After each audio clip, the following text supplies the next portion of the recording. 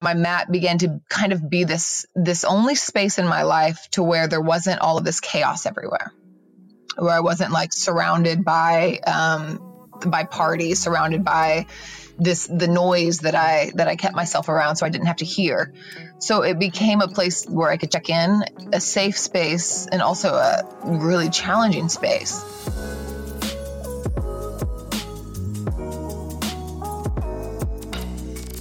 That was Cole Chance. Hey everyone, and welcome back to another Yogi Misfit Sessions. My name is Danny Pomploon, and I am your host. Today's episode is a Fierce Calm collaboration. If you guys haven't heard any of these episodes before, this is where we get to buddy up with our friends over at fiercecalm.com. They are an amazing platform that essentially helps people share their stories in the world about how yoga has saved them. Some people have been in accidents. People have gone through addiction issues. I mean, all over and across the board, these stories are super, super, super powerful and absolutely amazing. I also wanted to remind everybody some really exciting news.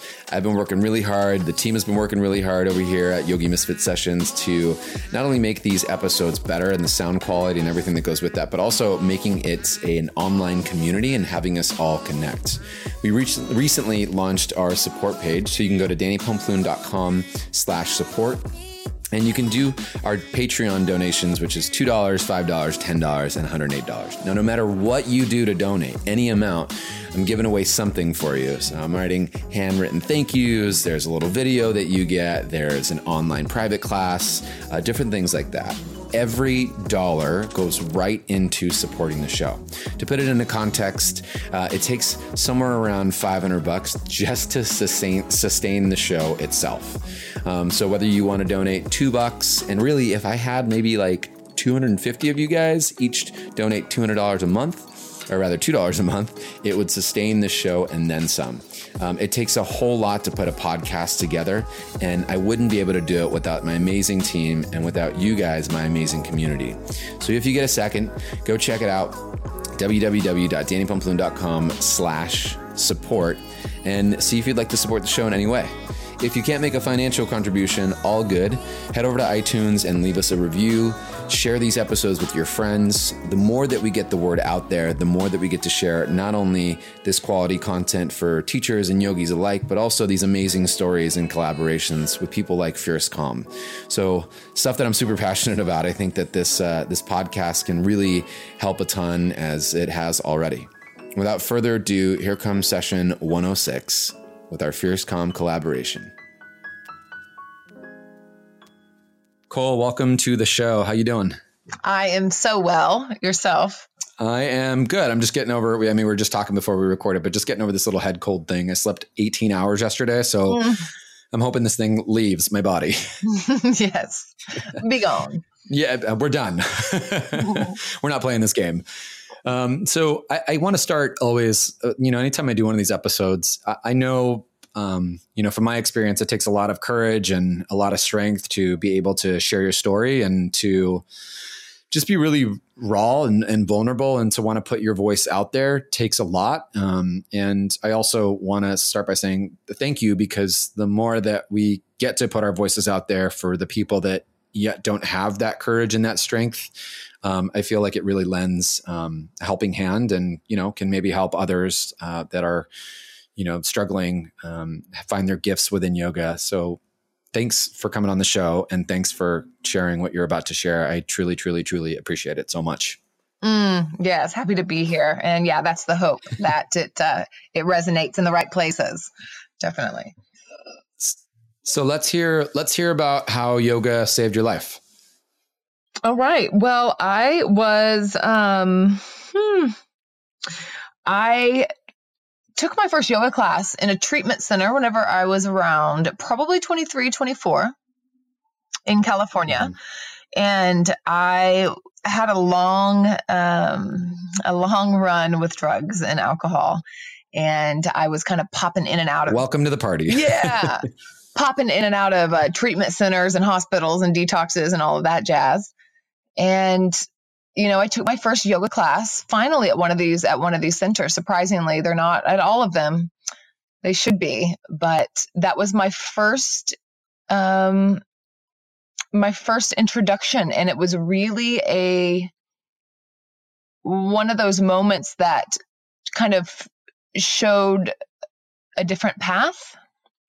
And it was interesting because I had a different moment like that whenever I first started drinking. The first time I ever had a sip of alcohol, I was 13. And at that moment, like a life that I didn't realize was black and white, like all of a sudden turned into vivid technicolor. It's like my life started and like a path appeared. And I was like, oh, this is what I want to do. And like, I remember that night telling myself, I'm going to do this forever. Like absolutely deciding that. Had you been introduced to yoga ever before? Was it ever on your radar, or had you even thought about it beforehand? Or was it really the first time was when you were in treatment? You know, I had heard about it, but I had never done it. Like I had like heard people say namaste. I had seen some yoga poses, but I had never actually, I had never practiced before. Got it. And so what was it like going into that first class? Well, it was horrible because I had just gotten there. So normally I would kind of like wake up in treatment center. It was never really a choice. So it was kind of like waking up, like figuring out where I was, how I landed here again. And I remember that I was detoxing, so I wasn't supposed to be in yoga. I wasn't even supposed to be there, but they just let me go and like lay down. So I was at this place in Santa Cruz, and it was this gorgeous location. It was in the Redwoods, and like I remember the shala. It was like a greenhouse. It was all windows, and it was beautiful. And I swear there were like even cartoon birds. Like everything was so like animated and vibrant and beautiful. And the teacher's voice was like angelic. And I was like laying on my mat, smelling like booze and shaking. It's like the juxtaposition of like everything that was going on in the room, and then me like laying there hating myself and just. It was so vivid. It was so really, really challenging to see that difference there. And I think that is one of the reasons why it was such a shift, or such a thought of like, wow, there's something really different happening that I'm not part of. And I started to just get curious about it. And obviously I didn't practice that day, but I was there for a month and began to practice every day. Was the practice there, was it a little more mellow? What was the actual practice like? Was it like a vinyasa class, or was it like restorative, or what was the practice offered?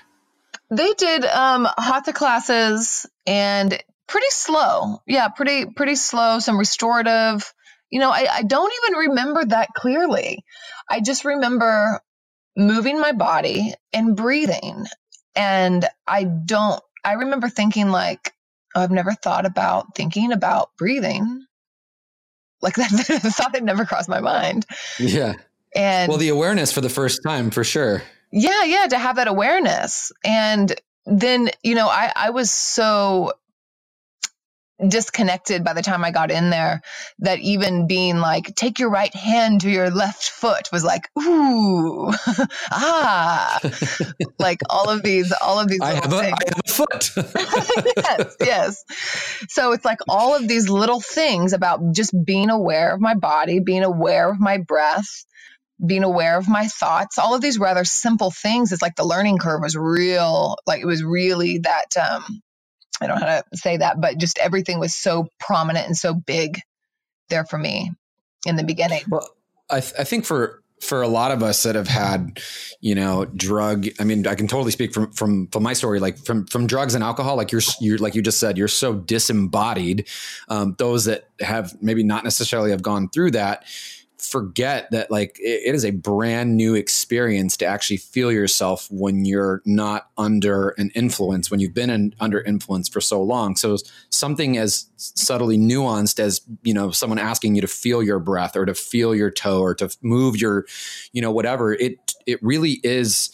It's not only a brand new experience physically, but also mentally and emotionally. Like to mentally ask yourself to do that and to have to feel that is a whole lot. And now we, you know, for me anyway, now I'm like, yeah, I do this, and this, and it's like second nature. But beforehand it was like, what? Yeah. That's witchcraft. Yeah, it is, and you become incredibly disembodied, and I sometimes liken it to being like a marionette doll. It's like your body's still moving through space, and you're still like going along in your life, but there's just not feeling like that you have the control, and then being able to get back into these little bits of control and awareness is big. Yeah, it's quite a shift. So there's this author that I really love. His name's Tim Kreider. He's an essayist, and I just read this the other day. And he says, being clear-headed is such a peculiar novelty. It feels like some subtle, intriguing new designer drug. Like, really, that's what it felt like. I was like, what is this? Like, what is this? Like, clear-headedness in this body and this breath, and like that was the novelty. So you got out of treatment, and then where did it go from there? Well, I drank on the plane home. Okay. Yeah. So I was kind of, I didn't decide that I wanted to be sober until quite a bit longer. And normally what would happen is I kept feeling like I got backed into a wall, and I did it wrong. Like I did too much, or I just made the wrong choice, but it wasn't ever that I had a problem. So I would wind up in these centers, but very quickly, I was obsessed with the idea of figuring out how to be a normal drinker, a normal partier. And so even though like in this treatment center was a really big shift for me. And I remember thinking that if I ever get this sobriety thing figured out, in that same thought, I said, but I'm not going to. Like in that same thought, it was like, if I do, but I'm not, then I'm going to come back and check this out. So that went through my head, and then I like shelved it. And then I went right back out. And through the next several years though, every time I had a little bit of sobriety, which wasn't very often, or I was just maintaining pretty well, because I was pretty high functioning for the most part, then I would go into a yoga class. And my mat began to kind of be this only space in my life to where there wasn't all of this chaos everywhere, where I wasn't like surrounded by parties, surrounded by the noise that I kept myself around, so I didn't have to hear. So it became a place where I could check in, a safe space, and also a really challenging space. But I kind of kept touching back. And it might be like 6 months before I make it back, or I might be trying to go a couple times a week. But it was always kind of then feeling like I'm living this like double life. Like I was the bad girl in class, or like nobody knows that. It was this strange feeling. Like I didn't belong, but I was like trying to check it out, like spying on this different way to live. Yeah, for sure. I remember like hearing, like overhearing people talking, and like these two girls after class one day, they were like, do you want to go and get tea?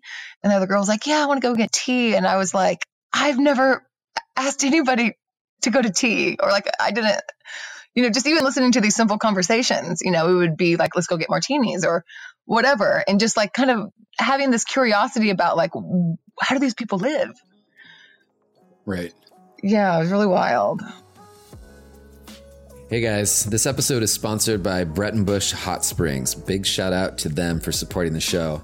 They're a really cool retreat center that's off the grid. They've got some hot springs. They're a yoga retreat center and meditation destination. It's located right outside the Oregon Cascade Mountain Range, and they offer over 150 workshops per year, as well as some free mindfulness and movement classes that you can find daily. This place is the perfect place to detach and just get comfortable, right? So we all get busy in the hustle and bustle in life. Check it out. I know you'll love it just as much as I do. You can check out their website at breitenbush.com. That's BRIETENBUSH.com. And now, back to the show. Do you think that it could have been anything other than yoga, or you think like there's a lot of it sounds like there was a lot of awareness that came, within the studio and within the practice and whatnot. Do you think it could have been something else and you just got lucky and it ended up being yoga for you? I thought about that a lot. And, I used to say that if it wasn't yoga, I don't know what it would have been. And it's something that I've really thought about. Mm-hmm. And I don't know if that's absolutely true. I think that I think it's about the embodiment. So whether that is maybe through a different form of movement, maybe I don't really know. For me, this is what works. And I found other different paths that I kind of go into, like dance or different, some different things that I do. But for me, this had the philosophy, this had the movement, it had the breath, it had the meditation. So all of the different components, that this was diverse enough to hit me in all of the different places that needed healing. And I think that maybe some of the other things might just be physical or might just be spiritual. I'm not really sure. And I'm just happy that it worked. Not trying to question it too much, but there is something about the diversity and this path. Right. So what can you tell us a little more about what it was like, obviously in your alcoholism, but what life was like before yoga and before, the actual treatment center? It was quite chaotic. Of course, but I moved around a lot as a child, and I continued that whenever I got older.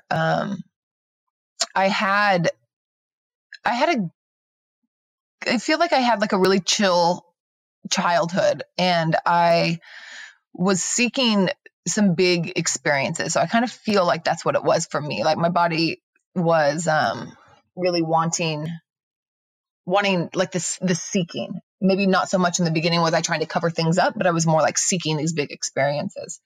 And the exploration of it for so many years was about me feeling connected. Like I felt like so much more like myself whenever I was eating acid, or when I was doing doing whatever it is I was doing. I felt like I was connecting with myself. And then somewhere along the line that really started to flip. And then I was becoming, disembodied. Sure. Disembodied. So like that medicine became the poison. And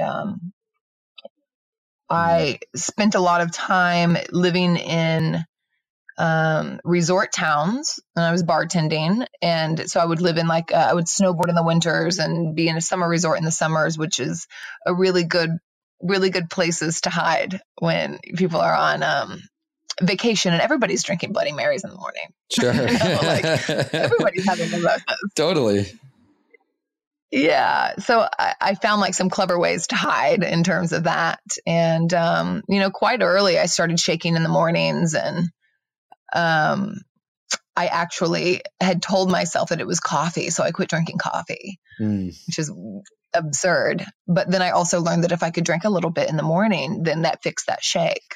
So probably whenever I was 20, I started hiding some vodka just to maintain.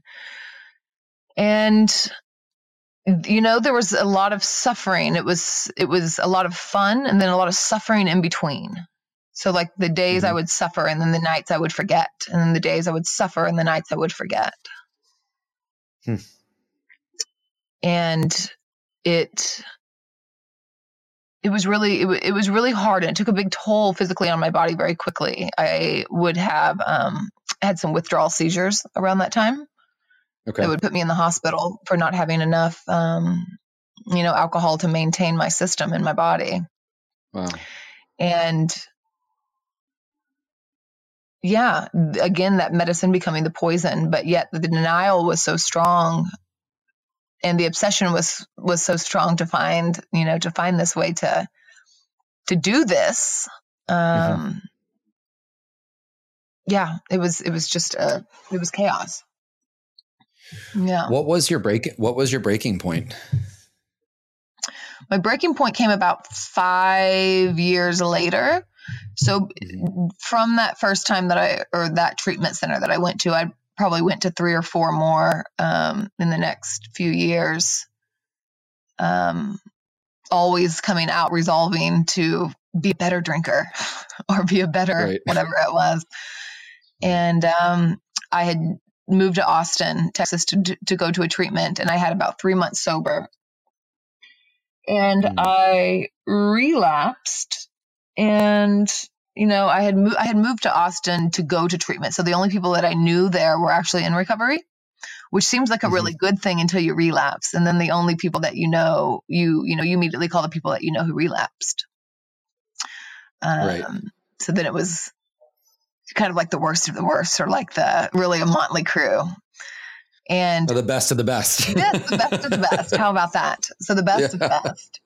And so the last, and luckily, so I went out for several months after that and started using heroin, injecting heroin, which was the one thing that I hadn't done yet. And very quickly that was not something that I could function on, as I had been pretty well at functioning on other things. So it brought me down quite quickly. And I overdosed in Austin. And I, when I kind of came out of that, people have been telling me for a long time. I was pretty severe, quite young, and people were telling me for a long time that I was going to die. And I just really didn't believe them. I would think they were, overshooting it, my denial, all of that. But then that day I was like, oh my God. It kind of, for whatever reason, I'd hit a zillion walls before this, but for whatever reason, it's like, oh, this is real. And there's something that someone had told me in a few years prior that I didn't really understand at the moment. And I had asked her how she got sober. Like, I was really like, how did you do it? Like, I couldn't even fathom. And she told me, one day you're going to realize that you can be high or you could be happy, and that the two don't go together anymore. And that came back into my head that day. And I was like, well, shit. Like, this used to bring me so much connection and so much joy. And that's what I'm seeking. Like, I'm not out here trying to kill myself. Like, I'm looking to feel. Right. And that finally, it's like that pebble finally dropped to the bottom of the glass and was like, oh, that. And that was, then I finally called for help, which is one of the few times that I actually had done it myself. And then it all shifted after that. It's hard. It can be really hard to do to say that you need help, and even to admit that and to get to that point where, you kind of feel like you've got, it's a really hard place to get to. I know. When I got there, it was like the last thing that I wanted to do because I was convinced that I could fix it myself. Yeah. So what's it like now that, yoga is in your life and it's a big part of your life, and what does life feel like now? Oh, I couldn't have, if you would have asked me before I got sober, like, what do you think it's going to be like? What if you could imagine it the best possible way? I would have sold myself short. Right. Like, I didn't have the language for it. Today, this like feeling of freedom that I was after for so long, that I get to live all the time, like to be out from under that, that feeling of being a marionette puppet, that feeling of slavery that comes along, or not the feeling of, but like the actual slavery that comes along with addiction, the spaciousness that's involved there. And today, so whenever I got sober there at the end, I immediately went into yoga. Like, I immediately knew that's what I needed to do. I signed up at for 30 days and for $30. I think I probably had like $35, and I put 30 of it at the yoga studio and just went like a crazy woman. And I just kept coming back, and I did my teacher training there at that studio, and immediately, or not immediately, but very, very quickly, knowing that I needed to be sharing my story, and going into working kind of in the recovery, like just stay close, just to be able to stay close. So I began teaching at some rehabs after I had like a year or something sober in the community. in Austin. And that's been a really big part of this, of the reminding myself and, feeling into what it is that I don't have to live day to day, that gratitude for the freedom that I have now. Mm-hmm.